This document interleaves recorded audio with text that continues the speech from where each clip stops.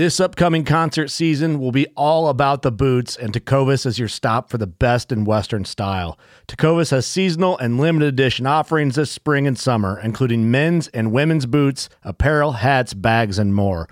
All Tecovas boots are made by hand in a time-honored tradition with timeless styles that are always on trend. And Tecovas has first wear comfort with little to no break-in period. It's hard to find this level of comfort paired with this level of style.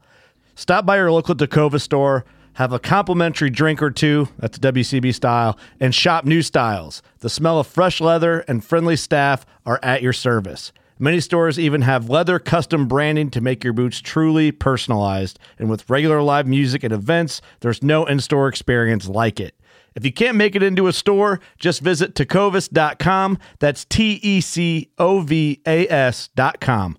They offer free shipping on all boots, as well as free returns and exchanges, and ship right to your door. Go to tecovas.com and find your new favorite pair of boots today. Fishing like a local isn't just about catching fish. It's about connecting with the environment and the people who call it home. It's about hearing the stories and traditions that have been passed down for generations and sharing unforgettable moments with the people you meet along the way. Fishing like a local is having an experience that stays with you forever. And with Fishing Booker, you can experience it too, no matter where you are. Discover your next adventure on Fishing Booker. This segment is brought to you by Jigmaster Jigs. When in doubt, get the jig out. Go to jigmasters.com and use promo code PNF20 and save 20% off your next jig order today. Saludos familia y bienvenidos a Remos y Aletas en el Paddle and Fin Network. Mi nombre es Armando Solá. Y yo soy Saulo Ventura. De aquí encontrarás todo lo que tenga que ver con la pesca desde kayak, tanto en agua salada como en agua dulce. Así que bienvenidos al podcast y espero que disfruten.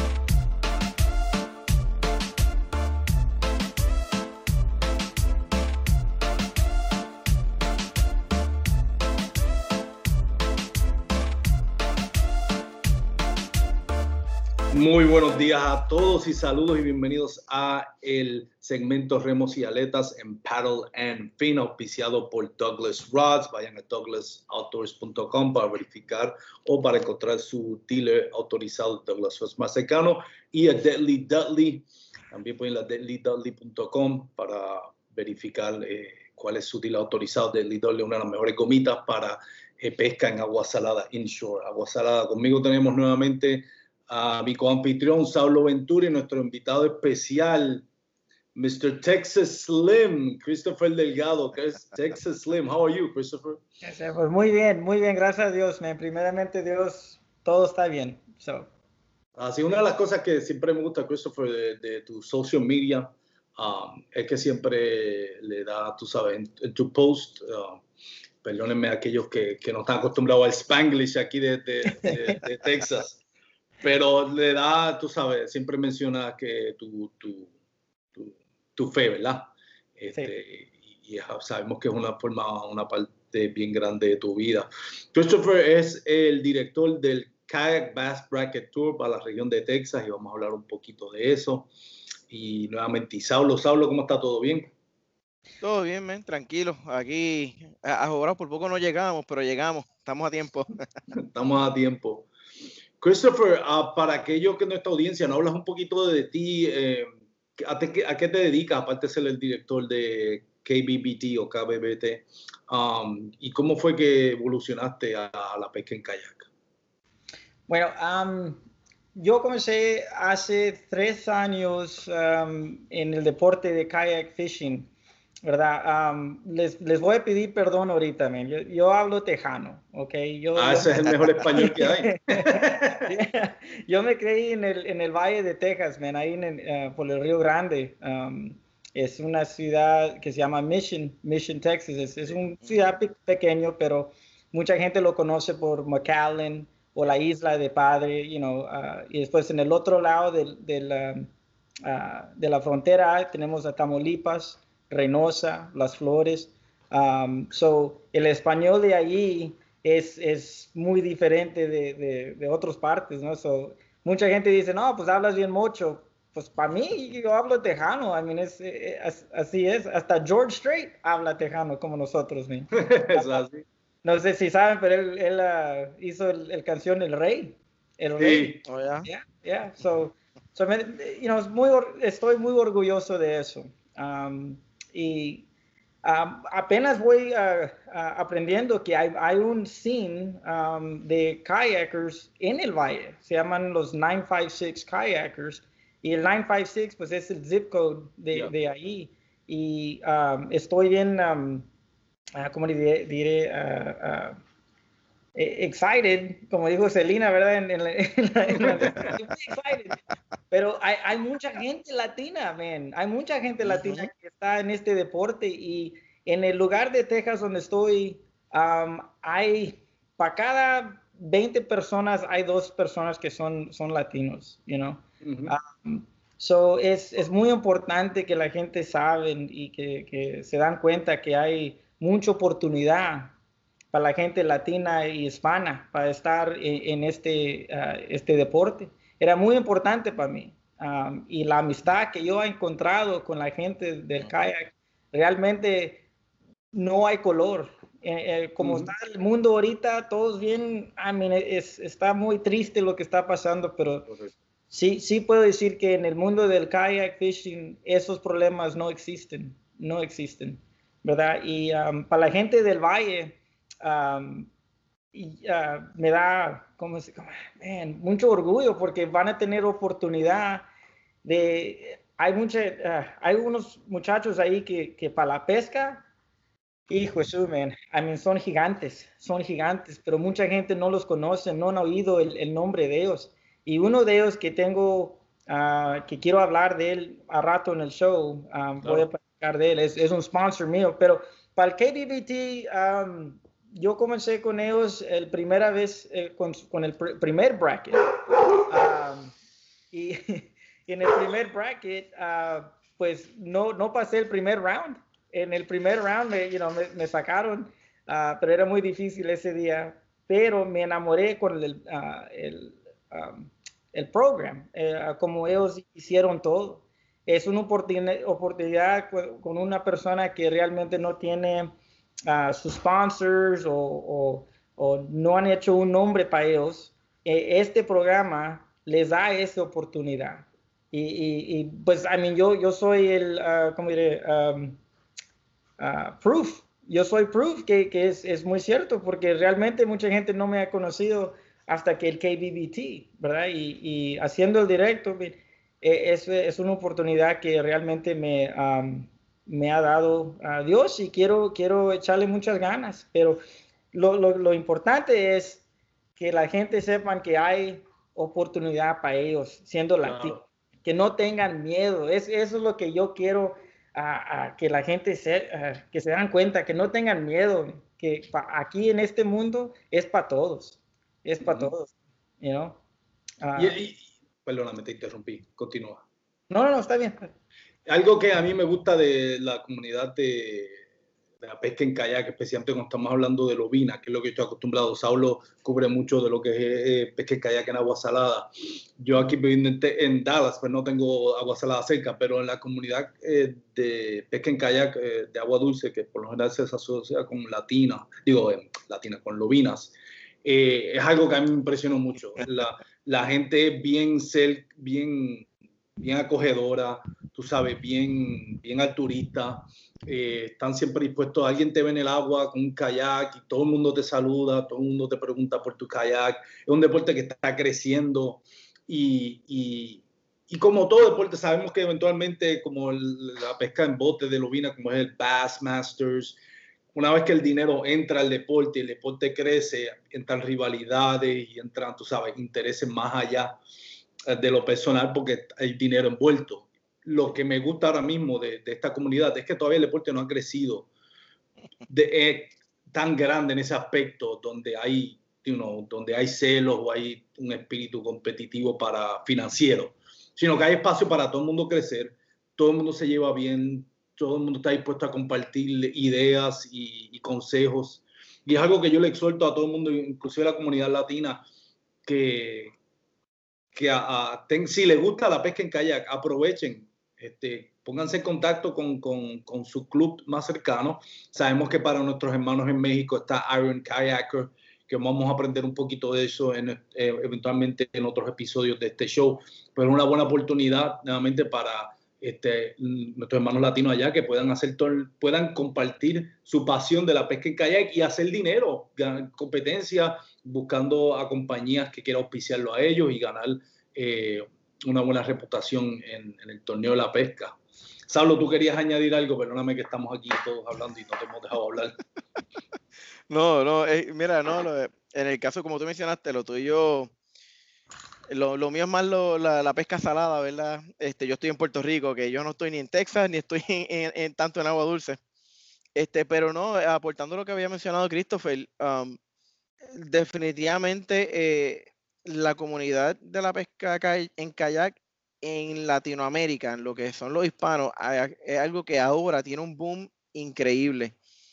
Incluso esa misma razón yo empecé a cambiar, ¿verdad? Los videos. Yo estaba haciendo videos, empecé haciéndolo en inglés, pero viendo el boom que está viendo, pues mira, hay muchos pescadores latinos que están empezando a entrar al deporte. Y si no es que ya empezaron, porque hay muchísimos que llevan años, pero se están dando a conocer y se están moviendo más a que sea solamente un hobby, sino una profesión. Y eso es algo que de verdad que ver eso ocurriendo es tacho tremendo, increíble.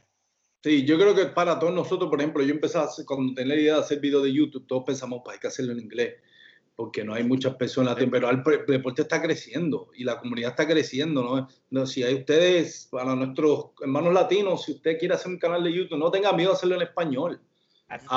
Honre su raza, su cultura. Hay hermanos latinos allá que están interesados en conocer más de la pesca y si lo tenemos en nuestro lenguaje, en el corazón, les va a llegar más allá en ese aspecto y disfrutarlo más. ¿Qué tú crees de eso, Kristopher?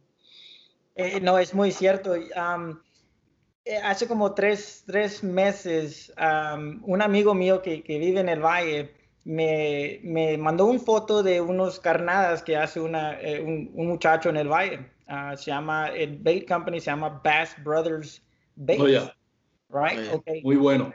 Yeah, good stuff, man. Me encanta. Ya tengo la caja que me mandaron. Me dieron la oportunidad de ser Pro Staff Member, o Team Member, disculpe. Pero lo importante de eso es, yo he ido a 3-4 veces al Houston Boat Show, donde llegan muchas compañías para enseñar su producto y esto es lo que estamos haciendo, esto es nuevo, esto es lo otro. Y realmente no hay hispanos, no es mundo de hispanos, ¿verdad? Uno entra y es bien raro si yo miraba a alguien vendiendo algo, un producto que era hispano. Había muchos hispanos por ahí, es Houston, Texas, man. Pero a ver a alguien que tenía, hey, este es mi producto, ok, eso yo nunca lo miraba. So, cuando este amigo mío, Chris, me mandó el mensaje, me dijo, hey, no has oído de de este carnal. Dije, no, man. Digo, hey, trátalo, te voy a mandar uno, trátalo a ver cómo te gusta. Y no, me enamoré con eso. Y después I did some research y comencé a buscarlos. Y me di cuenta que el muchacho que los hace se llama Carlos López. Y con eso me dije, ay, su máquina, un hispano tiene una compañía en el Bass World. Eso para mí era una sorpresa. So, de volada yo dije, hey, yo tengo que apoyar a esta persona.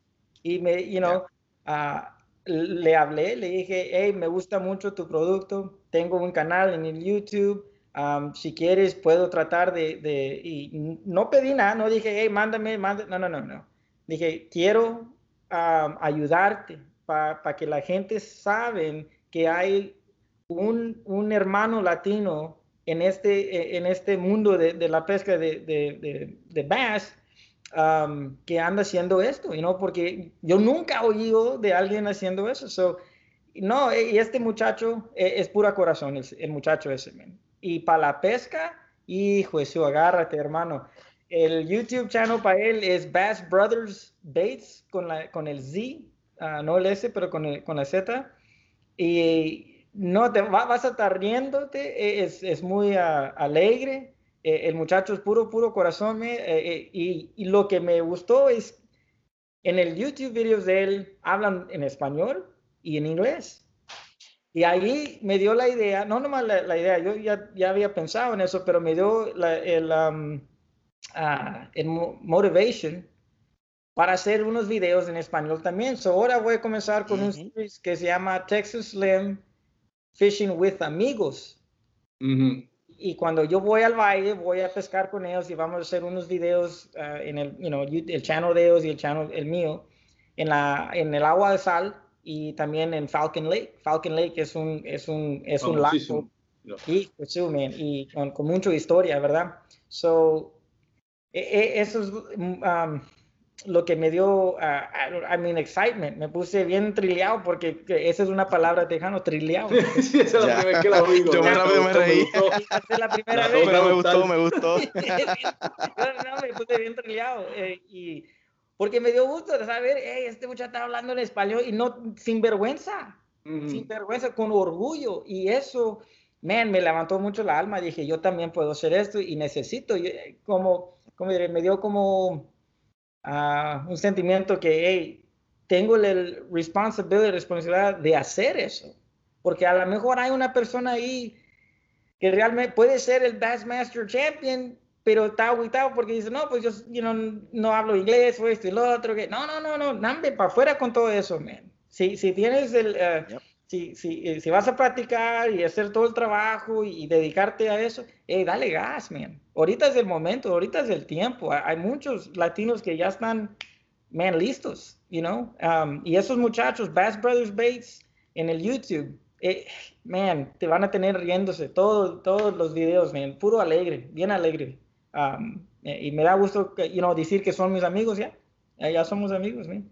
With threats to our nation waiting around every corner, adaptability is more important than ever. When conditions change without notice, quick strategic thinking is crucial. And with obstacles consistently impending, determination is essential in overcoming them. It's this willingness, decisiveness, and resilience that sets Marines apart. With our fighting spirit, we don't just fight battles, we win them. Marines are the constant our nation counts on to fight the unknown. And through adaptable problem solving, we do just that.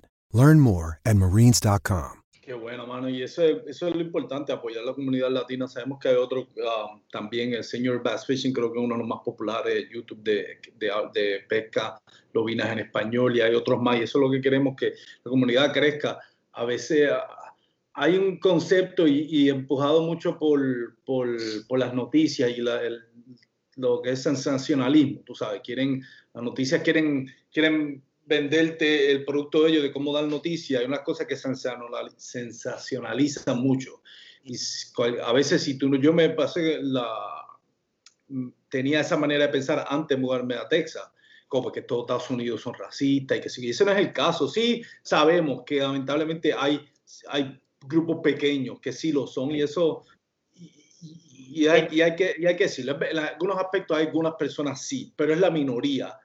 La realidad es que especialmente en el mundo o en la industria de la pesca en kayak en Estados Unidos hay una oportunidad para todos a crecer, y es una bien acogedora. No importa dónde tú vengas, la comunidad es bien acogedora y le da una oportunidad a todo el mundo para crecer. Es cuestión de disfrutarlo, porque una de las cosas que a mí más me atrae de la pesca en kayak, y Saulo, tú puedes comentarle en esto también, en el caso tuyo de agua salada, es que tú estás en la naturaleza y te despegas de las cosas que lamentablemente vivimos y en la televisión, en los medios sociales y cosas así, y ya estás tú, el pez y el agua, y te despejas tu mente. Y eso, Saulo, para ti me imagino que es lo mismo, ¿no?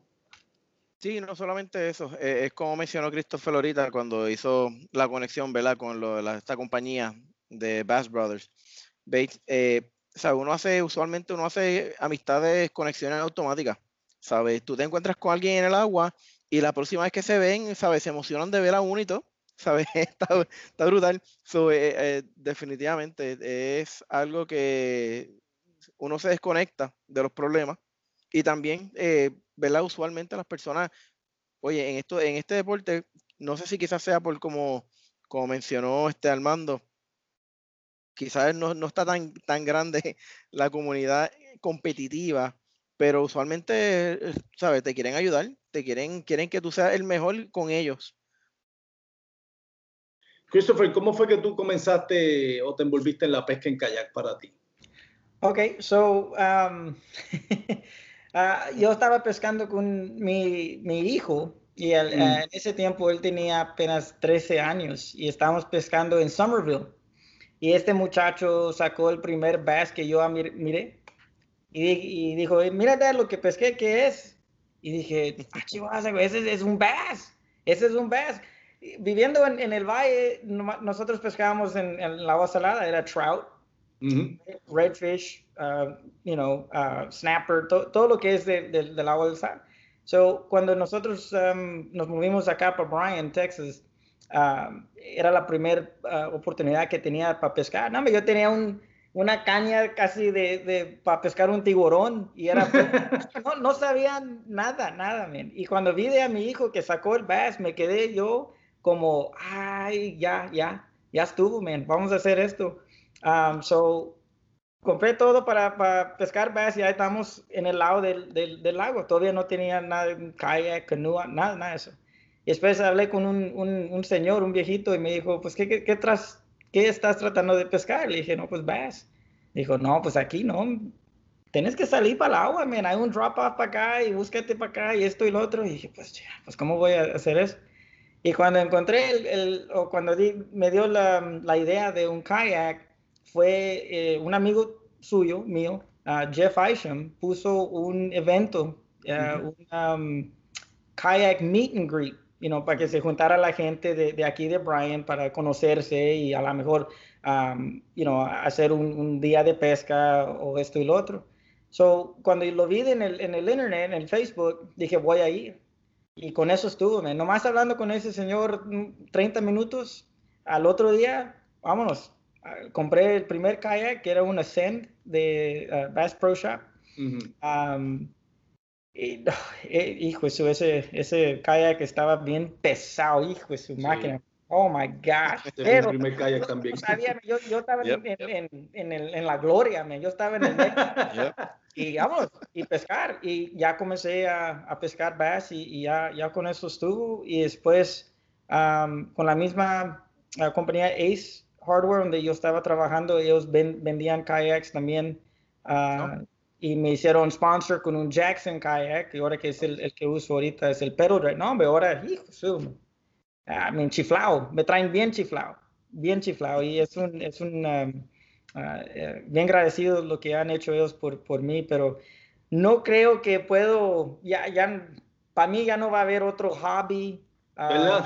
No, ya con él, ya estuvo. Y mi esposa está bien feliz con eso, porque más era motocicletas de Harley Davidson, después eran hot rods de los carros, y después hasta los carros chiquitos, los RCs de gas.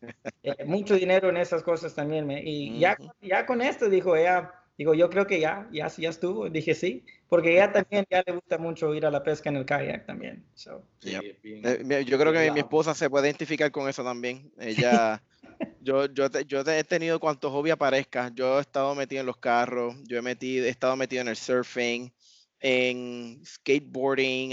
Skateboarding también. Ni me acuerdo, ni se me ocurren ahora. Yo tocaba, I was playing guitars, yo hacía 20 madres. I've done it all. Dirt biking, off-roading, all of that. Pero ahora con la pesca, es como tú dices, como que, ok, llegamos al punto que era. Y en el caso de ella, pues está brutal porque all these other hobbies, espérate, me cambié al inglés, todos estos otros hobbies han sido míos, pero con lo de la pesca es algo que hacemos en familia, porque a la esposa mía le encanta la pesca también. Entonces, como digo yo, es una bendición y una maldición, porque es una bendición de que, mira, lo hacemos juntos, lo hacemos en familia, es un hobby que nos une como pareja, pero es una maldición porque todo lo que yo compre lo tengo que comprar doble. ¿Sabes? Yo acabo de comprar un kayak en pedales y ni siquiera lo ha podido probar ella, y ya me dijo, no hace falta uno. Eso no es ningún problema. Ojalá mi esposa pensara así, poder comprar todo doble, una excusa para gastar más. ¿Y cómo eventualmente llegaste a ser director ahora de KBBT? Háblanos un poquito de eso. Okay, so el Greg Nozar, el mero del KBBT, nosotros estábamos hablando y en ese momento me preguntó si me podía hablar en Skype. Y dijo, quiero hablar contigo porque tuviste un día, el peor día de todos, te estaba mucho aire, agua, pero todavía estaba de ahí y ganaste pescado, pero no ganaste, pero cuando me hablaste tenías mucho ánimo y no estabas enojado, no maldición. Dije, no, para mí, man, yo nunca he visto una tormenta tan cerca así, porque estaba yo adentro de la tormenta. Oh, Y wow. no, era algo, bonito para experience, ¿no? ¿Cómo se dice en español? Experiencia. Experiencia, sí. Experimentarlo. Sí, porque, man, está el aire y todo, el agua, y no, pero estaba bien, me gustó mucho ese día. No gané, pero a mí era un día diferente. Yo nunca había visto algo así. So, hablamos con él y después me puso en la cámara y no, teníamos un interview, estábamos riéndonos y todo bien, todo. Y después me habló y me dijo, hey, me gusta mucho tu actitud. Quería saber si a lo mejor nos podías ayudar, ser el director de Texas, que esto y lo otro. Y dije, man, primero dije yo, no creo que puedo hacer eso. Por la razón que yo conozco muchos pescadores que son para mí gigantes. Estos muchachos son los mejores de la pesca, pero de amistades también. Y dije yo, no, I don't know, man, si puedo hacer esto. Y después me dijo, no, pues si tú piensas así, pues échale ganas a esto para que ellos tienen un tournament que pueden estar orgullosos. Dije, bueno, ok, pues pensándolo así, dije, está bien, ok, lo voy a hacer. Y me encargué de eso y al fin lo que yo quiero es tener un bracket que todos los demás en el país, el norte, y ellos miran a Texas y man, me gustaría pescar con ellos. Yo quiero estar en ese bracket, quiero hacer algo tan magnífico que se queden los demás con ¿cómo dice? Celos, que les da celos que no son de Texas, pero así era, así nomás. Greg me habló y me dijo, hey, vamos a hacer esto, ¿quieres hacer aparte de eso? Y dije, pues vamos a darle gas. Y hasta ahorita mucha gente me han mandado mensajes diciéndome, hey, good job, sigue adelante, aquí estamos para ayudarte, cualquier cosa que necesitas. Haciéndolo solo no puedo decir posible, que exacto. No, para nada. Y para aquellos que no tienen quizás conocimiento, el Kayak Bass Bracket Tour es un formato donde 1 contra 1. Es como decirte... mano a mano. Mano a mano, lo que le decimos como decirle en el fútbol mexicano las liguillas, ¿verdad? Que es que va 1 contra 1, si gana, si la, ¿cómo te digo? Measurement, se mide en pulgadas. La medida. 5 peces más grandes, exacto, la medida. Los 5 peces más grandes que cogiste se mide una medida total y si tienes más que tu oponente, pues pasa al próximo round. Eso va a ser los sábados y los domingos. Entonces va a haber por manera de sorteo. Te van a poner contra algún otro, en este caso, en el de Texas, te van a poner contra algún otro pescador en kayak en Texas y vas a ir 1 contra 1. Le ganas, pues entonces la próxima semana vas con el que ganó de la ronda de ellos y sucesivamente. Creo que vamos a comenzar con 64 es el que se espera. Yeah, yes, sir. 64, y se sigue eliminando uno por uno hasta que quede uno solo. Entonces, y me corrige Chris si estoy mal, los que lleguen a la ronda de octavos de finales cualifican para el campeonato nacional que se va a celebrar la primavera del año que viene en un lago que todavía no ha sido identificado y probablemente no va a ser en Texas, sino en una región. Entonces se van a dividir. Básicamente, y para aquellos que no saben, Texas y Florida se conocen porque tienen las lobinas más grandes en Estados Unidos. Tanto así que competidores de otros estados no quieren competir contra los de Texas o los de Florida porque saben que es difícil ganar. Va a ser doblemente difícil ganarle en Texas porque y es la realidad. O sea, las lobinas acá y en Florida son, tú sabes, estamos hablando en cuanto a tamaño y peso, por lo general son más grandes. La comunidad de esas peces, la cualidad en montón es mucho mejor que quizá un estado como Nueva York. Entonces, Greg Nosa lo que ha hecho es que la ha dividido por región y la semana pasada concluyó la región de norte, sur, este y oeste de Estados Unidos, sin contar Florida y Texas. Y ahora en septiembre comienza la de Texas y creo que la de Florida también comienza, ¿verdad? Yes, aparte.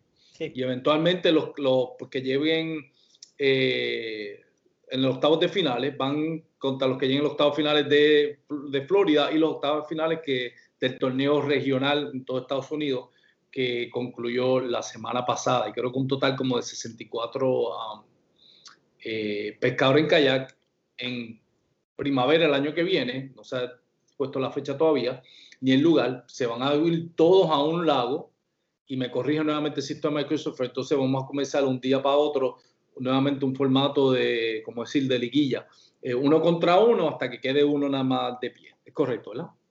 Yes, sir. Así es. Así es. Y lo que vamos a hacer también para los brackets de Texas es los últimos 4 que quedan.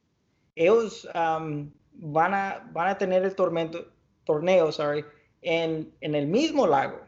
Vamos a, pero como no sé todavía quién son los ganadores o los últimos 4, vamos me voy a fijar a ver cuál lago es central.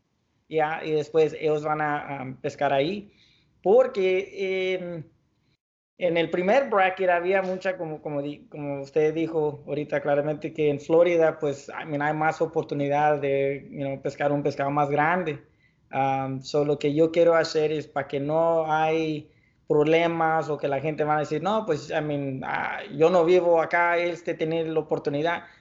Eso no va a haber manera que alguien pueda decir, no, pues él no lo merece porque, vive aquí, que esto y lo otro. No. Los últimos 4, los 4 muchachos, o ojalá una muchacha, puede ver, van a pescar el último tournament en el mismo lago. Para mí yo creo que eso va a ser muy importante. Y otra razón que los muchachos de Texas y Florida tenemos como un rivalry, no sé cómo decir en español. Rivalidad, sí. Ok, porque no nomás tienen los pescados más grandes, pero también tienen las bocas más grandes. A esos muchachos les gustan hablar. Sí. Pues, don't mess with Texas. Oh my gosh, yeah, man. It got personal. No sé si se dio cuenta que un muchacho aquí de Brazos County, aquí donde estamos nosotros, fue el que sacó al campeón. Conrad Benetti, yeah, man. Y no sé si vio cuando hicieron todo eso, cuando él ganó, me hizo una fiesta en la casa, un carnazo, fajitas, pollo, hasta la jefita hizo tortillas de mano. Sacamos la tequila. Cuando el muchacho de Texas sacó al campeón de Florida, no, se hizo una pachanga, pero era el Super Bowl para nosotros. Para aquello... Pero continúa. Pero para el final, un muchacho de Florida ganó ese al fin del día. Y ese muchacho ahora es el director de Florida. Tenemos otro side bet en el lado, tenemos otro competition que los últimos 4 de Florida y de Texas. Vamos a componer todas las medidas de todos los pescados y a ver quién sale arriba. Porque hay mucho rivalry contra los de Florida. Y yo siempre he dicho, largemouth fish vienen de Florida y largemouth fishermen también vienen de Florida, man. No sé cómo se puede decir en español, pero es así mismo. Como el pescado grande de Florida. Y el pescador, son iguales, man. Aquellos que no conocen la historia, Conrad Benetti vive en Florida. Y Conrad, if you're listening, we're not talking about, if you don't understand, get a translator, Conrad. But él es de Florida, pero originalmente de Bronx, New York. Y Conrad es uno que le gusta promover los eventos. Y él no es tímido, para decir su opinión y le gusta meterse en la mente de su oponente y hablar mucho y Pero tratar es de un sacar. competidor. Es un competidor, buena gente. Yo lo tuve en mi show en That's what it is. inglés. Es tremendo tipo, yo lo quiero mucho. Un abrazo a Conrad Pinetti, pero le gusta hablar mucho y trash talking, como le dicen. Pero para crédito de Conrad, cuando él perdió con, ay, se me olvidó el nombre, ¿te acuerdas de contra quién fue que perdió de Texas? Silas Garrett. Silas Garrett. Él le dio es de aquí, de Brazos County. Es más, Jeff Isham lo conocía cuando era niño, man. Era niño. So, pero sí, se llama Silas Garrett y es un güero, pero se casó con una latina y lo trae así. No puede perder ese muchacho. Pero crédito para Conrad. Tú sabes, al igual cuando Conrad gana, habla mucho. Pero cuando pierde también es un caballero y él le dio todo el crédito a Silas. So, eso es lo que me gusta de Conrad. Él habla mucho, habla mucha basura, como quien dice, pero a la hora de perder siempre pierde como, tú sabes, con clase. Pero, cuando comienza, vamos a hablar un poquito de cómo alguien puede unirse. ¿Quedan espacios disponibles para unirse al torneo que comienza en septiembre? Sí, pero necesitan moverse rápido porque sí se está llenando, ¿ok? Y ya cuando usted hace el video el podcast, lo voy a poner en el grupo de los muchachos del Valle. Y yo espero que oyendo este podcast, man, hay un fuego. Quiero que se prende un fuego adentro de ellos porque ellos tienen una oportunidad de no nomás que la gente sepa el nombre de ellos, pero yo quiero que la gente del National y de Texas se dan cuenta que sí hay un poder latino en el deporte de kayak fishing. Para mí eso es muy importante, que la gente sepa, hey, aquí estamos, sabemos lo que estamos haciendo, somos campeones y se van a dar cuenta que hay muchos latinos, man, en este mundo de kayak fishing que pueden estar con gente como los Jeff Isham, Dwayne Taft, y esos muchachos que digo, ellos, para mí son gigantes también. So, yo espero que Carlos, Pep García, y hay otros muchachos ahí en el Valle que pueden pescar en Falcon. No les puedo decir los pescados que sacan esos muchachos. Son una cosa. Oportunidad. Oh my gosh, tienen una oportunidad. Yo creo que sí tienen, que sí pueden salir en el Final Four. Yeah. En el Final Four, tengo mucho, I'm very sure that they have a strong opportunity to make. Estás seguro de que ellos van a llegar ahí. Sí, porque y te pregunto, para personas como yo, ¿verdad? Yo estoy fuera de los States, yo estoy en Puerto Rico. ¿Eso es algo que está limitado a los Estados Unidos, like the mainland? ¿O qué es lo que compone el, ¿verdad? KBBT, tú dices. Sí, porque, ¿verdad? Como estaba mencionando, hay rivalidad entre, like, Texas and Florida, and people from other states, they don't want to compete con la gente volví al inglés. La gente no quiere volver ¿verdad? Compartir con los de Texas, por ejemplo. ¿Eso se hace por estado? ¿Se hace a nivel nacional? ¿Cómo funciona eso? Pase por estado. Pase por regions, regiones, ¿verdad? Estado. Pero tenemos unos muchachos que viven en Louisiana, pero ellos quieren pescar en el tournament de Texas. No hay problema, pero tienen que pescar en un lago o el agua de Texas. Okay. Y mucha gente dijeron, oye, pero si él no es de Texas, no puede hacer. Digo, mira, si ellos van a poner el gas, el dinero para el hotel, correr 4 horas, 3 horas, 2 horas en el camino para pescar en un lago de Texas, para mí, pueden pescar. Y yo le dije a Greg, yo no tengo problema con eso, mientras que ellos andan pescando en Texas. Es todo, para mí es todo. Si quieres, hermano, venirte desde Puerto Rico a pescar en Texas, véngase. Aquí tiene una casa, es una casa pobre, pero no te va a dar hambre, no te va a dar frío. El calor, te prometo que vas a tener calor, pero frío no vas a tener. Pero, en Puerto Rico hay agua fresca. hay... So, nosotros acá no tenemos agua dulce, like lagos naturales. Todos los lagos que hay aquí son man-made, son hechos acá. Pero hay una buena, de hecho, hay una buena population, ahora estoy como tú. Población, gracias. Una buena población de lobina. Hay una población más grande de lo que últimamente le está gustando a las personas aquí de tucunares, de pick-up bass.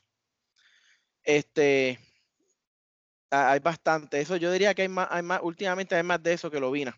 De hecho, si no me equivoco, aquí en Puerto Rico lo que tenemos es smallmouth, no tenemos largemouth bass. Oh, wow. Yeah. Wow. No creo. ¿Tú estás seguro de eso? Tenemos, según yo entiendo, y a mí me estuvo raro, como que, seriously, solamente tenemos uno. One of the two, tenemos uno del otro. No estoy seguro, pero yo entiendo como que lo local, por ejemplo, a menos que lo hayan importado como el tucunaré, que no es de aquí, pues, pues son otros 20, pero endémico de Puerto Rico es one or the other. Pero ya, de hecho, yo estoy loco porque Armando de Cabe llegue acá, se de un viaje para tirarlo a un lago que tengo. I got one of the biggest lakes en Puerto Rico. Tengo unos lagos más grandes, como a like maybe 11, 12 minutos. Sí. Y yo estoy loco porque Armando se acaba esto del COVID para que Armando llegue acá y tirarlo al lago un rato a ver si es verdad, que él sabe pescar, porque mira que los peces acá son maniáticos. Sí, no, en Puerto Rico es más complicado. Pero no, yo estaba viendo una foto de, por ejemplo, Rookie PR, que son unos muchachos jovencitos ellos, de Puerto Rico. Y de hecho estoy viendo la cuenta de ellos ahora mismo. Es lo que tiene una largemouth bass, una lobina de boca grande.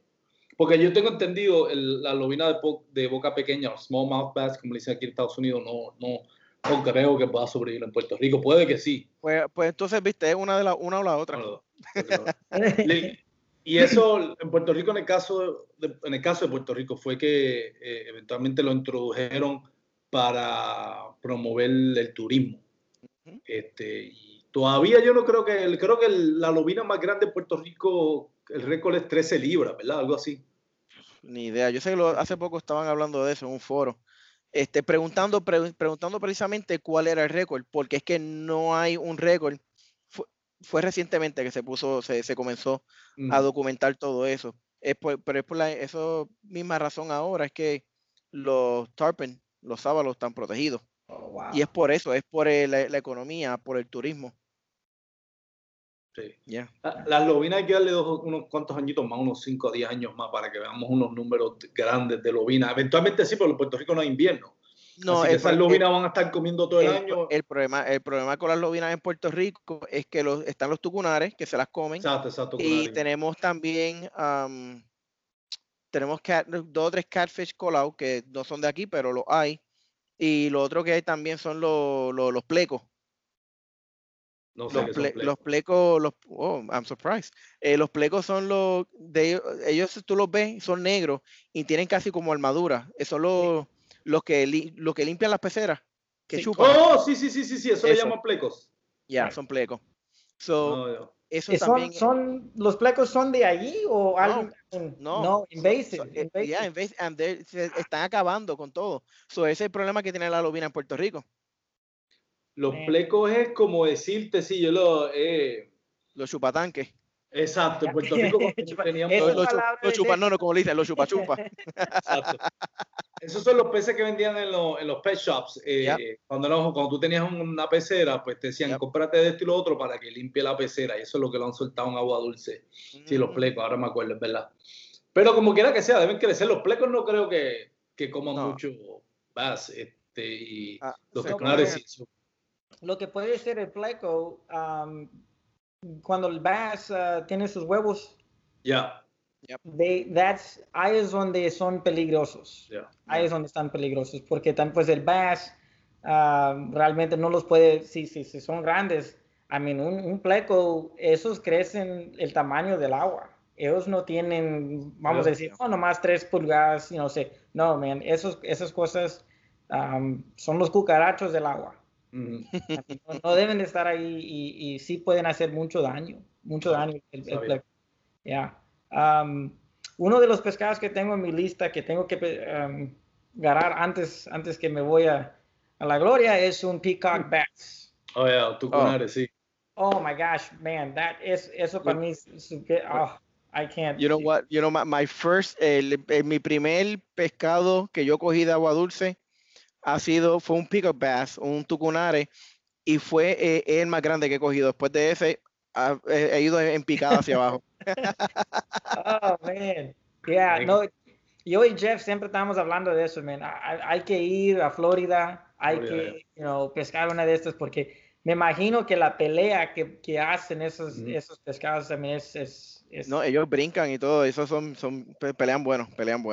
Y en Florida es como en Texas en el sentido de que, por ejemplo, algo lo que me encanta en Texas es que tú vas a ir a un riachuelo detrás del Walmart al lado de tu casa, y te lo digo porque me pasa, yo tengo un Walmart aquí al lado de casa y detrás de un Walmart hay un riachuelo y ahí yo he pescado lobinas de 2-3 libras. Que eso para mí es increíble, pensar que tú en el mismo área metro, tú puedes pescar en 3 pies de agua una lobina tan grande, y según tengo entendido en Florida es lo mismo. En Florida tú vas a cualquier riachuelo y puedes pescar un tucunare de 4 o 5 libras. Yep. Yo tengo un amigo en Florida, yo tengo un amigo que él tenía un taller en el medio de Orlando, en el middle of nowhere, y era una charca, no era ni como que un lago, era una charca, y él tenía un dealer de carro, él lo que hacía era que cuando estaba lento el negocio, él tiraba allá atrás, y sacaba unas lobinas y unas cosas que es como que en serio, y en Puerto Rico uno se mata, y está, ¿verdad? También está, depende del pescador, pero es como tú dices, Florida, tacho, ¿sabe? Viendo eso del pana mío, le hace honra a lo que ustedes estaban mencionando. Yeah. ¿Qué te ibas a mencionar, Christopher? Perdóname. Cuando yo comencé pescando el largemouth, yo tenía un reputation, ¿cómo se dice en español? Reputation. Reputación. Sí, que yo iba a los lugares donde decían, ahí no hay pescado. No hay pescado. Yo iba y me sacaba unos pescados pero bien bonitos, bien bonitos. Después iba a un lago como Somerville, donde hay state records, y nada. Nada, nunca pescaba. Y me daba tanta coraje. Y decía, ay Dios, pero ¿por qué me mandas a los lugares atrás de las tiendas? Un canal o algo y ando sacando estos pescados bien bonitos, pero cuando voy a un lago y pago mis $5 y llego a las 6 de la mañana y ahí estoy a todo el día y nada. Pero eso es lo que me encanta aquí de esta parte de Texas también. Hay muchos áreas. Si tengo tiempo en el trabajo, me pongo en el Google Maps y ando buscando lagos y haciendo de agua aquí. Ay, mira, aquí hay uno y ¿dónde puedo entrar? Y me imagino que Florida puede ser casi, igual, hay agua por donde sea, Pero voy a hablar con Greg y le voy a preguntar si usted cree que hay suficiente gente en Puerto Rico, de perdido unos, ¿qué piensa? Unos 30 personas que pueden hacer un kayak tournament. Fácil. Guillermo González hace torneo de pesca en kayak allí en de agua dulce. ¿Cómo? Guillermo González. De hecho, hay varias gente en varios torneos que ahora mismo están cancelados por el COVID, pero están el norte versus el sur, que es que cogen los pescadores del norte y los ponen a ir contra los pescadores del sur. En agua dulce. Ambos, agua dulce, y lo hacen también en agua salada. Entonces, Guillo Torres también hace un torneo. Dije Guillermo González, pero no que te interrumpa, es de Puerto Rico, uno de los mejores pescadores que participan en el Hobby POS, vive aquí en Fort Worth. Me disculpa, es Guillermo González, pero Guillermo Torres es el de Puerto Rico, discúlpame. Sí, pues, él le tira, y él también hace los torneos de Freshwater Series y el Saltwater Series. De que hay torneos y de que hay popularidad, definitivamente lo hay. y hay tremenda oportunidad para hacer algo así acá. Y de hecho, la pesca en kayak ha hecho un clase de boom aquí en Puerto Rico, sobre todo porque hubo un tiempo, de hecho, ahora mismo estamos under ban, no podemos pescar por lo de COVID. Pero llegó un momento en el que sí nos dejaron pescar solamente a los kayakeros, kayak fishermen. Y todo el mundo compró un kayak, se sacó los chavos de donde no los tenían y compraron un kayak. Armando, me tengo que ir, trabajo. Okay. Gracias. Así que lo dejo. Kristopher, ha sido un súper placer. Seguimos hablando. Oye, me gustó eso que mencionaste. Vamos a traerlo a la mesa porque hay mucho potencial. Vamos a meterle mano. Sí, igualmente, y que lo bendiga Dios, man. Y voy a hablar con Greg a ver qué se puede hacer. Y a lo mejor estamos hablando aquí con el Future Director del KBBT de Puerto Rico, man. ¿Quién sabe, verdad? Mira, después le das Armando, me le das mi información. Contacto, y Kristopher, bueno, yo lo imagino que lo veré ahorita. También tu canal y eso. Me enseñaste que tenías un canal. Así que, ¿cómo se llama el canal tuyo? Para buscarte rapidito. Se llama Texas Slim Outdoors. Outdoors, ok, got it. Te busco entonces, papá. Un placer y hablamos luego. Igualmente. Seguimos hablando aquí entonces, Kristopher, tú y yo. Saulo se dedica a hacer traducciones para personas que están en el hospital, en un hospital quizás de Estados Unidos o Inglaterra inclusive, que no hablan español. Sí. Entonces él hace la traducción por video y parece que se le llegó un casito ahí, así que nos excusamos con nuestra audiencia que Saulo tuvo que salir un momentito para hacer que tiene que hacer una traducción de eso. Pero Kristopher, si alguien, por ejemplo, nuestros hermanos latinos que le gustaría unirse a KBBT, ¿dónde pueden conseguir más información? ¿Con quién se pueden comunicar o cómo se pueden comunicar contigo para enlistarse? Ok, so en el Facebook tenemos el KBBT Texas Region. Es muy simple, nomás en el search le pone uno KBBT Texas Region y va a salir ahí. Y nomás haciendo el like, ya con eso van a estar ganando información. Si necesitan comunicarse conmigo, en esa misma página se puede hacer un message y yo soy el que recibo los mensajes de esa página. O me pueden buscar en el Facebook, Kristopher Delgado con el K, y con eso también se pueden comunicar conmigo. No ha puesto nada después, hace como unos 3 semanas que puse un video. Ya, los sponsors que tenemos, los regalos o no regalos, pero los premios que van a recibir los muchachos, y vienen más todavía que yo todavía no ha ponido, pero el sábado de esta semana ya va a haber mucho más movimiento en esa página, porque ya estamos acercándonos al tiempo que va a comenzar todo. Ahí es donde pueden agarrar toda la información del Bracket Tour. Excelente. Y para aquellos que no estén familiarizados con este tipo de torneo, aparte obviamente el equipo de pescar, el kayak y obviamente un chaleco salvavidas, ¿qué más necesitan? Sabemos que necesitamos por lo menos los catchboards, las reglas para medir, cuáles las restricciones o lo que se exige que cada cual tenga en cuanto a eso, cómo es que las personas someten las fotos sobre la pesca y eso. Háblanos un poquito de eso, quizás hay algunos que no estén familiarizados con ese sistema. Claro. So, primeramente se necesita bajar el app de Tourney X Pro. Uh-huh. Eso se puede, no le hace si tienes iPhone o si tienes Android. Nomás se tiene que bajar ese app, registrarse uno. Y es muy importante que si una persona va a comenzar en los torneos, tener ese Tourney X. Y es una app, de qué es, porque te está cuidando todos los pescados que has pescado, tu average. Es una app bueno y normalmente todos los torneos van a estar usando ese app. Y después de eso, el catchboard o hog trough. Uh-huh. Tiene que ser hog trough o catchboard. Tenemos unas personas que quieren usar el fish sticks. El fish stick es de Yak Gear y es el blanco que se abre en 3 pedazos. Uh-huh. Ese no van a poder usar ese. Se tiene que...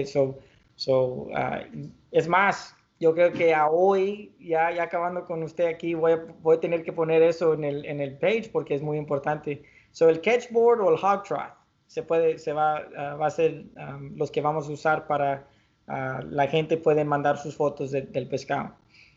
Ok, y las salvavidas tiene que tener eso. I mean, si... Obligado, sí.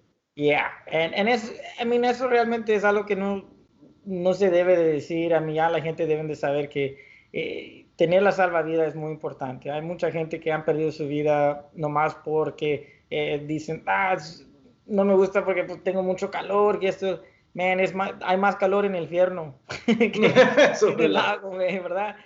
So hay que poner la salvavidas y también ya cuando uno agarra su pescado, pesca el pescado, lo pone en el catchboard o el hog trough, van a tomar el foto y en el app es donde van a mandar eso cuando se registren. Vamos a tener los judges, los jueces, right? Y ellos no son de Texas, ok, ellos va a ser Greg y Greg tiene su equipo que va a estar haciendo eso. So, yo voy a ser uno de los muchachos que van a estar en el competition. Pero yo le dije, fue la primera cosa que le pregunté a Greg cuando me dijo que quería que hiciera esto. Le dije, pues, me da gusto que me estás preguntando, pero realmente yo quiero pescar también. Dijo, no, tú vas a poder pescar, eso no es un problema. Acabo, no vas a ser, vas a ser director, pero yo no tengo manera de ver el Tourney X, los pescados, nada de eso. No tengo ninguna manera de meterme para fijarme en eso, porque cuando uno toma el foto, tiene que tener su location prendido en su celular y ahí es como los jueces saben dónde están. Lo bonito de este bracket es usted puede pescar en cualquier lago que quiera. El lago mejor para ti o el lago del Sam. Si tú vives en McAllen, Texas y quieres pescar Sam Rayburn, dale gas, échale ganas, no hay problema. Pero en ese app van a saber dónde estabas cuando pescaste ese pescado, ¿verdad? Ese es el chiste, porque hay muchos ranchos aquí en Texas que son privados, donde crecen los pescados, grandes, ¿verdad? Pero no se puede. Tiene que ser un lago público, donde cualquier persona tiene oportunidad de ir. Ahora, si el marina te va a cobrar $10 o $6 o $5 para estacionarte ahí, y eso está bien, porque cada persona tiene la oportunidad. Pero no puede ser private. Un private lake o un country club, no se puede hacer. Otra cosa que es muy importante, vamos a decir que llegaste al lago y estás ahí desde las 6 de la mañana hasta las 10 y no has pescado nada. Y dices tú, hey, sabes que aquí no está trabajando para mí. No hay una regla que dice que no puedes agarrar el kayak, salirte y irte a otro lago. Eso no es problema. Eso se puede hacer. Lo que no se puede hacer es, vamos a decir que tienes un amigo que tiene un barco y sí, te sigue, ¿verdad? Y dices, hey, tengo que ir al otro lado. Y subes el kayak al barco y se lancha, vámonos. Eso no se puede hacer. Porque no estoy acusando a nadie o nada de eso, pero son cosas que ha pasado en otros torneos y no queremos que, algo así. Se dice hot shot. Un hot shot, te dan un ride para el otro lado. Pues eso no es el chiste que tú le eches ganas, si es un pedal, lo que sea. Ahora, el motor. Mucha gente me han preguntado, pues si no vas a dejar la gente que tenga motor y esto y lo otro, porque mucha gente sí tienen el trolling motor o también, ¿cómo se llama el otro? Es muy popular. Sí, se me olvidó el nombre. Trolling motor. El trolling motor. Anyways, sí se... Torquedos. Torquedo, there you go, el torquedo, ya. Eso no es problema. Si alguien tiene el torquedo y lo van a usar, pues hey, es parte del deporte, man. Es parte de eso. Y porque el argument de eso es que cualquier persona también tiene la oportunidad. A lo mejor uno no tiene el dinero para comprarlo, pero la oportunidad está ahí para que alguien lo compre, ¿verdad?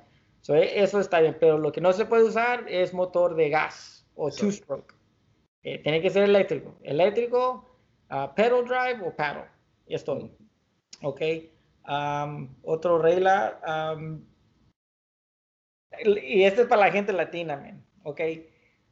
Cuando yo voy a ir a pescar, es el kayak mío, es el paddleboat de mi esposa, es el John boat de mi mamá y el esposo de ella. So, ahí vamos los 6, ¿verdad? Lo que no puede ser uno es llevar toda la familia y que van a estar pescando y, hey, fulano, ven para acá, acá están los pescados, que esto y lo otro. Eso no se puede hacer, man. No puedes tener tu equipo diciéndote, hey, esto, aquí hay pescados aquí a este lado, que esto y lo otro. Uno tiene que ir uno solo, uno mismo, buscarlos y tratar de pescarlos. A mí ese es el chiste, ¿verdad? ¿Qué más? Es todo, en realidad. Y la carnada viva no se puede usar. Tiene que ser artificial. Todo artificial. Ya. Excelente información. Y nuevamente comíamos a toda nuestra comunidad latina, en este caso de la región de Texas, porque aquí es el torneo que se va a participar y el que estamos hablando, que se enlisten, pueden ir nuevamente a Facebook, KBBT, Texas Region, o si no, pueden comunicarse directamente contigo en Facebook bajo Kristopher Delgado, Kristopher con K, no con C, y tener más información detallada. Y nuevamente queremos ver el deporte crecer, queremos que nuestros hermanos latinos, sea que son de México, Centroamérica, Sudamérica, España, lo que sea, si les interesa el deporte y les gusta, que no tengan miedo de participar en este tipo de torneos, si es que les interesa y les gusta este tipo de torneos, para que crezcan y disfruten, que la comunidad crezca. Si la comunidad de pesca en kayak sigue creciendo, van a haber más inversionistas que van a invertir en este deporte, y con eso significa que van a haber kayaks que van a seguir mejorando la tecnología, van a haber equipo de pesca, carnadas, caña, el carrete, lo que sea, que van a mejorar porque hay una demanda más grande y hay una competencia económica donde uno y el otro van a querer mejorar su producto o bajar de precio su producto para poder competir. Así que es lo que queremos. Todo el mundo disfrute, crezca el deporte, crezca la comunidad, y siempre haciéndolo de una manera responsable, amigable, y que tenga ese sentimiento de hermandad que ha tenido hasta ahora, a pesar de que crezca el deporte. Kristopher, antes de dejarte ir, háblanos un poquito de quizás compañías que tú quieras agradecer, familiares, personas que han estado envueltas contigo y te han ayudado en tu carrera, y donde nuestra audiencia puede saber más de ti y de tus medios sociales. Ok. Pues primeramente, todo el gloria a Dios. Porque en cada cosa que hacemos, si uno pone a Dios primeramente, pues vas a estar bien bendecido. Y para mí, mi familia, hasta mis suegros, mis suegros me han apoyado en una manera que realmente a veces yo me pongo a pensar cómo llegué a este punto, y realmente es por el apoyo que me han dado mi familia y mis amigos, especialmente mi esposa, teniendo la paciencia porque sí es mucho tiempo, saliendo, estando en la agua, practicando, después los torneos, y ya cuando me hice director de Texas, hablando con las compañías, preguntándoles si nos pueden ayudar con premios y cosas así. Es mucho tiempo. Para mi esposa le agradezco mucho. No puedo ni realmente ponerlo en palabras, ni en inglés ni en español. Es para mí todo. Pero un consejo que sí puedo dar, yo sé que no me preguntó, pero un consejo que le puedo dar a los muchachos que les gusta la pesca. Algo que me dijo mi jefito era, no te pongas en situaciones donde no puedes tener tu esposa o tus hijos. Si la familia no puede estar ahí contigo, no tienes razón de estar ahí. Eso es lo que siempre me ha dicho. Y la pesca es una cosa, que todos se pueden divertir. Sus esposas, los niños, especialmente para sacarlos de la casa, que dejan el Nintendo, dejan el tablet, que salgan, es un consejo que sí les puedo dar a muchos, o lo que doy a muchas personas es, especialmente hombres jóvenes, les digo, si vas a estar haciendo cosas que no puede estar tu esposa ahí, es una pelea que no vas a ganar, Eso cubre eso. Mi familia les doy todo y soy bien agradecido lo que me han, cómo me han apoyado. Ahora las compañías, man. Mi primer sponsor era un señor, se llama Randy Scott y Lynn Scott. Ellos son dueños del Ace Hardware de aquí de College Station. Y el Ace Hardware es un nombre nacional grande. Seguro que sí. Cada Ace tiene sus dueños de ese pueblo. It's actually small business, no es corporate. You know, Home Depot, Lowe's, todo eso es corporate. Ace Hardware no, Ace Hardware es family owned. Los dueños son familiares chicos, ¿verdad? Y este señor me dio la oportunidad de publicar el Bear Mountain que tienen adentro del Ace. Ya es donde comencé con ellos y de ahí crecí, ¿verdad? So, ellos me dieron mi primer sponsor y les agradezco todo a ellos. Y de ahí es donde conocí a Jeff. Y con Jeff me ayudó a agarrar el sponsorship con McCain Rods, pero McCain ya no hay McCain Rods.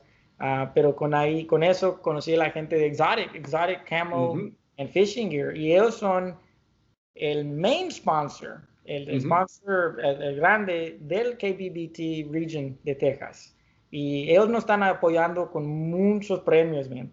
I mean, casi son abajo del mano, eso es como unos $2,000 de premios que nos están ayudando ellos. Con ropa y con los Exotic High Performance Rods. I mean, estas cañas, man, es otro nivel. Realmente es otro nivel. Muchas gracias a ellos. Y para que sepan la gente, los últimos 4 que quedan en el bracket van a agarrar un rod de Exotic High Performance Rods, custom made, como ellos lo quieren. Del tamaño, de casting o spinning rod, como ellos lo quieren, hasta el color. El color donde ponen los eyes, the thread. Exacto. El color va a ser negro, pero el thread, ellos pueden escoger el color de ellos. So, un custom rod de Exotic High Performance Rods. Muchas gracias a ellos. Y uno que sí me gusta a mí mucho es el Fire Disc. El Fire Disc es el disco. Y para la gente latina aquí en Texas, man, un disco es, para nosotros, se puede ser cabrito, tripas, tacos de al pastor. I mean, para tener realmente si uno no tiene un disco, I mean, ¿es latino? Es verdad. Cabe la pregunta, la duda, ¿verdad? No tengo disco, pues sí, pues, you know, está cabrón tener el nopal y no tener el disco. You know? Que vea la sospecha. Sí, y se pueden hacer los nopales en el disco también, ¿verdad? Es muy importante. Fire Disc Cookers, man, nos dio un disco magnífico. I mean, está precioso la cosa. Estoy excited, man, porque si lo saca un güero, no sé si lo va a saber cómo usarlo, pero lo va a tener y se va a meter ¿verdad? Yo les enseño. Si alguien lo gana y no saben cómo, yo les enseño a hacer el carne. Man. I mean, no, eso no es problema. Y lo más importante para mí son los Bass Brother Baits. Mr. Carlos López. Mira, yo me hice medio famoso con el KBBT, con los picks. ¿Quién va a ganar? ¿Quién no va a ganar? Que esto y lo otro. Y yo les dije en este último, donde Conrad Benetti salió con Sales, yo les dije, mira, a este tiempo, en este día, con este muchacho, ahí se acabó el corrido de Conrad. Se acabó la leyenda del Barbarian. Yeah, el Barbarian is going down. Y dijeron, no, ¿cómo va a ser? No, ¿cómo? Hasta el tiempo. Le dije, a la mera 12, en el mediodía, ahí se va a acabar el corrido, man. Ahí va, esto. Y dicho y hecho, así pasó, man. Así pasó. Y con otros muchachos también. Yo voy a decir ahorita, en este podcast en español, yo sé que Carlos López va a ser de perdido en el últimos 4. Lo voy a decir aquí. Y hay nombres grandes en este torneo. Una pregunta, ¿Jeff Ashton va a estar también? Oh, yeah. Yeah. Ese es otro que va a llegar. Sí, porque este es el primer torneo en Texas, que pueden decir el mejor de Texas. Sí. Ok, en KBBT, no digo, I'm sorry, en el Hobie, Bass y todo eso, todos esos torneos son nacionales, ¿verdad? Cualquier persona puede ir y cualquier persona puede ganar, pero aquí este va a ser el primer bracket en Texas, man. So, para ganar el primero y ser el Texas Baron, el Bass Baron, no sé cómo decirlo en español, pero un Baron en inglés. Yeah, okay, there you go. Fácil, cambiar el acento y ya. Yeah, so, I mean, man, hay mucha gente que le voy a decir ahorita, están están esperando, ya tienen ganas, porque para decir, hey, yo gané contra Jeff, yo gané contra Dwayne, yo gané contra Silas, chinga, gané hasta contra Texas Slim. A mí van a tener oportunidad de sacarme a mí también, man. Marcus Coates, que acaba de ganarle cualificar para la nacional, ahora también vi que está en la lista, ¿verdad? Sí, yes sir. Quiere ganar todo, Marcus. Fue el primero, me ganó a mí, por eso yo todavía ni me he registrado, porque me ganó, fue el primero. Ya cuando vi que él puso su nombre, dije, yo me espero, mejor me espero. Pero sí, y Marcus Coates va a estar pescando aquí. Mira, le voy a decir algo, y eso es muy cierto, y yo le dije cuando lo hicieron campeón, dije, Marcus, antes que llegaste a mi casa, nadie te conocía, man. Ya nomás comites el barbecue mío, te hiciste campeón. Y es cierto. Él estaba en la casa mía por unos 5 días con Greg, cuando Greg estaba en su tour, y ya nomás comió la comida de mi jefita, man. Mira, se hizo campeón. Se hizo campeón el cabrón, y dijo que es muy cierto, es muy cierto. So, pero Carlos López de Bass Brothers Batesman, él... a la persona que gana les va a dar un caja de premio de Bass Brothers Batesman. Este muchacho los hace en casa él mismo con sus manos. No son de China que los ordenan y después ponen un nombre y te los mandan. No, él los hace, están hechos de manos en Edinburgh, Texas, man, los baits que él hace. Y no los vende hasta que los tratan ahí en Falcon Dam. Si no trabajan, el color y el estilo no los venden. Ellos lo prueban primero y después dicen, ok, ya, si trabajan, vamos a venderlos. So it's Bass Brothers Baits, exotic high performance rods, exotic camo fishing gear, fire disc, and hasta ahorita Ace Hardware van a ser unos nuevos. Ellos me dieron una caja grande de puro equipo de Yak Gear. No Yak Gear, I'm sorry, Yak Attack. Muchos regalos de Yak Attack from Ace Hardware. Y tenemos una sorpresa grande, los trofeos. Estos trofeos nunca se han visto. Ok, va a ser algo muy especial. Muy especial. Me imagino. Ya tengo una idea más o menos. Sí, ok, pero no puedo decir ahorita, pero no digo nada. Va a ser algo bien especial, man. So, yo creo que el ganador va a estar bien satisfecho con lo que van a sacar. Pero, man, y realmente, pues, como dije la primera vez, lo que usted está haciendo para el deporte, no nomás para la gente de inglés, pero también para la gente latina, yo creo que esto va a ser algo es muy importante, tener un voz que puede unidad la gente, de la pesca. So, lo que creo usted va a hacer, o este show va a ser como un a bridge. You're bridging a gap, ¿verdad? En este deporte, donde estás dando a la gente la oportunidad de saber que, hey, sí se puede, y debemos de ponernos juntos, unirnos, para que la gente sepan que, hey, los latinos saben pescar, los latinos tienen el poder, y que no tengan miedo, ven, I mean, como dije, aquí en este lugar donde estoy yo, hay como 2 o 3 otros muchachos latinos y son gigantes para mí también. Hay Chris Morales, él es el director de Southeast Texas Kayak Bass League. Y, man, ese muchacho ha hecho unas cosas tan maravillosas para la gente del kayak scene, y él es latino. Captain Lou, él es uno de los muchachos que pescan también en este torneo, y es un hombre gigante, man. Estos muchachos son, que no tengan miedo la gente latina, man. Vamos a echarle ganas, y pues le tengo que dar las gracias, man, por tenerme aquí en este show. Gracias a ti. y para tener la oportunidad, para mí yo creo que va a ser muy importante y yo espero que la gente sean bien agracible lo que está Agradecido. Yeah, for what you're doing. I mean, porque el tiempo que estás haciendo, nadie te está pagando, man. No, esto es porque por el amor al deporte. Yeah, por el amor del deporte y también para que darle ganas a la otra gente. Eso es, ayúdame. I'm going to say it in English, man. You translate it for me.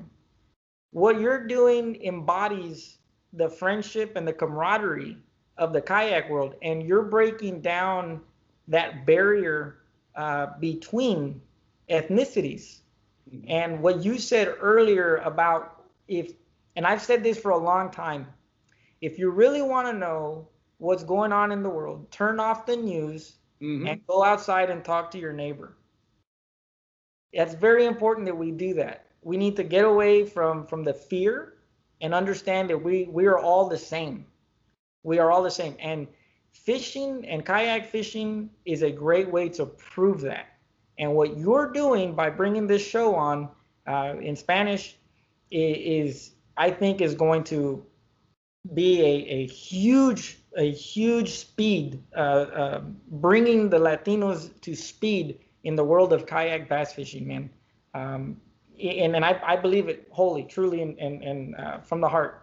And I'm so excited because ya estoy, tengo muchas ganas de hacer el video en español. I mean, cuando ya vi de los muchachos en el valle haciendo sus videos en español e inglés, dije, chivas, ¿por qué no estoy haciendo eso? Yo me sentí realmente como embarrassed porque no gané esa oportunidad de hacer eso. Pero ahora eso que ya cambió. Y cuando me marcaste y dijiste, hey, quiero hacer este podcast en español, man, dije, chiva, mira nomás, pero si quieres, por favor, translate lo que dije ahí, a ver si... No, le agradezco y básicamente quizás para los que no entienden inglés, Kristopher lo que estaba mencionando es que este show, y lo digo humildemente, repitiendo las palabras que dijo Kristopher, lo que yo estoy haciendo es uniendo la comunidad, fusionando la comunidad latina con la cultura aquí en Estados Unidos. Y si queremos de verdad saber lo que está pasando en el mundo, hablemos con nuestros vecinos. No nos dejemos llevar por lo que mencionan las noticias. Y eso es un buen punto, Kristopher, porque si nos dejamos llevar siempre por las noticias, sea de un lado o del otro, hay dos bandos, ¿verdad? Sí. Y no estoy aquí para auspiciar uno o el otro. Yo me mantengo neutral en cuanto a esto. Pero pensamos que el otro bando es el enemigo. Y las noticias y los social media te quiere hacer pensar en eso, que si tú no piensas de esta manera, tú eres el malo, o si tú piensas de aquella otra manera, pues eres el bueno. No todo el que vota por el que está ahora mismo presidiendo o el que está en contra significa que es racista o que está en contra de la gente de color o que está en contra de la gente blanca en esto. Yo tengo vecinos que votan para un partido político, están afiliados con ellos, y tengo vecinos que están para otro. Todos son buena gente. Ese estigma de que votó por fulano, pues este tiene que ser racista y odia a los mexicanos. No es así.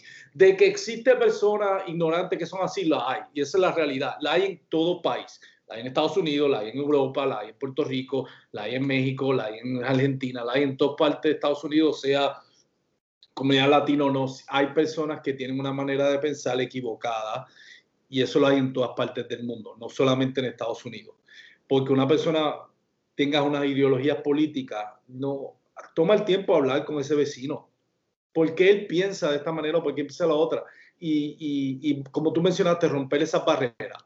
O sea, tenemos que quitarnos esa mente de que fulano vota por eso, pues significa que es racista. O fulano y vota de esta manera, pues significa que es pro esto o pro lo otro, ¿no? Cada cual tiene su manera de pensar. Y la mayoría de la gente, especialmente en Estados Unidos, tiene su corazón en un lugar bueno. Es simplemente conocerse, dejarse conocer, y eso es algo que la comunidad de la pesca en kayak ha traído. Y queremos a la comunidad latina que le guste el deporte, que se envuelva en el deporte, que se envuelva, no tenga miedo. Hay mucho estigma de que esto es un deporte de sureño, tú sabes, no. Mira, tú eres un ejemplo. De ser una persona de México americano, y ser el director de KBBT y traer a todas estas otras personas de diferentes partes de la comunidad para este torneo es una muestra también. Lo que tú estás haciendo también rompe esas barreras y ese perjuicio, y por eso estaba bien contento cuando aceptaste la invitación de estar en este programa, porque te tengo mucha admiración, sé que siempre pones tu fe en primer lugar, y eso es algo que también encomia a las personas, pongan su fe en primer lugar. Hay muchos, lo dicen mucho, y yo sé que tú lo has dicho también, fe, familia y pesca. Tú sabes. Y si le gusta la pesca, por más importante que sea, es la pesca. No es más importante que tu fe, no es más importante que tu familia. Así que vamos a tener todo en su debido lugar, es lo que les recomiendo a las personas, y disfrutar de la comunidad, porque es una comunidad que sigue creciendo y que tiene un lugar para todo el mundo, independientemente de, me perdonan el Spanglish, pero su background, tú sabes, de su herencia. No importa dónde sea tu herencia, hay un espacio para ti en esta comunidad, tanto recreacional como en torneo. Así que, Kristopher, 1.000.000 de gracias por estar nuevamente en el show. Sé que hemos hablado ya por más de 1 hora y no quiero cogerte más de tu tiempo. Sé que estás de visita ahí en casa de Jeff Isham. Saludos a Jeff Isham, los que no conocen a Jeff Isham, Dreadlocks and Treble Hooks, lo pueden seguir en Instagram, uno de los mejores pescadores de kayak que hay ahora mismo. No solamente en Texas, en todo Estados Unidos, excelente persona, excelente calidad humana, Jeff Isham. Así que saludo a Jeff, que está en casa de él allí. Y Kristopher, antes de dejarte ir, ¿algunas últimas palabras que quieras mencionar? Pues, eso realmente quiero, lo que me da gusto ver es más de 10 nombres hispanos en el Bracket Tour. Uh-huh. Eso es lo que quiero. Para la gente que están oyendo ahorita, eso es lo que queremos hacer. De perdido, 10. Me gustaría ver 10 personas hispanos en este torneo, o cualquier. Para mí no es que quiero ver más hispanos que no es que queremos ver la dominación de hispanos, queremos verlos compartir, es lo que tú quieres decir. Yes, exacto. So that's my goal. Ese es un goal que tengo, y realmente es todo. Ojalá que para la otra vez que sales en el agua, pescas tu personal best, que sea el pescado más grande que has pescado. Gracias por el muchacho que estaba con nosotros. Sí, Saulo, okay. Oh my gosh, yeah, thank you for introducing me. Ahora tengo un amigo en Puerto Rico que ni me di cuenta que tenía amigos allá. Ahora sé que tengo un amigo. Tiene un amigo hermano latino allá en Puerto Rico. Yeah. El día que ya se acaba todo este COVID, no, tengo una lista de lugares donde tengo que ir, porque ya con el KBBT me he encontrado con gente de todos lugares del país. Esperamos en Dios que todo sale bien, ojalá temprano. Pero lo demás, gracias por todo. La gente que me quieren seguir en Instagram es Texas Slim Outdoors, YouTube Texas Slim Outdoors igual, o en el Facebook Kristopher Delgado, Y aquí tienen su amigo. Un día si se encuentran aquí en Bryan, Texas, búscanme, háblanme. Como le digo, tengo una casa pobre, pero casa con puertas abiertas para cualquier persona, y esperamos que tenemos un buen show, Seguro que sí. Y nuevamente, si han llegado hasta esta parte de nuestro episodio, agradecemos por estar escuchando el segmento de Remos y Aletas en el Paddle and Fin Network.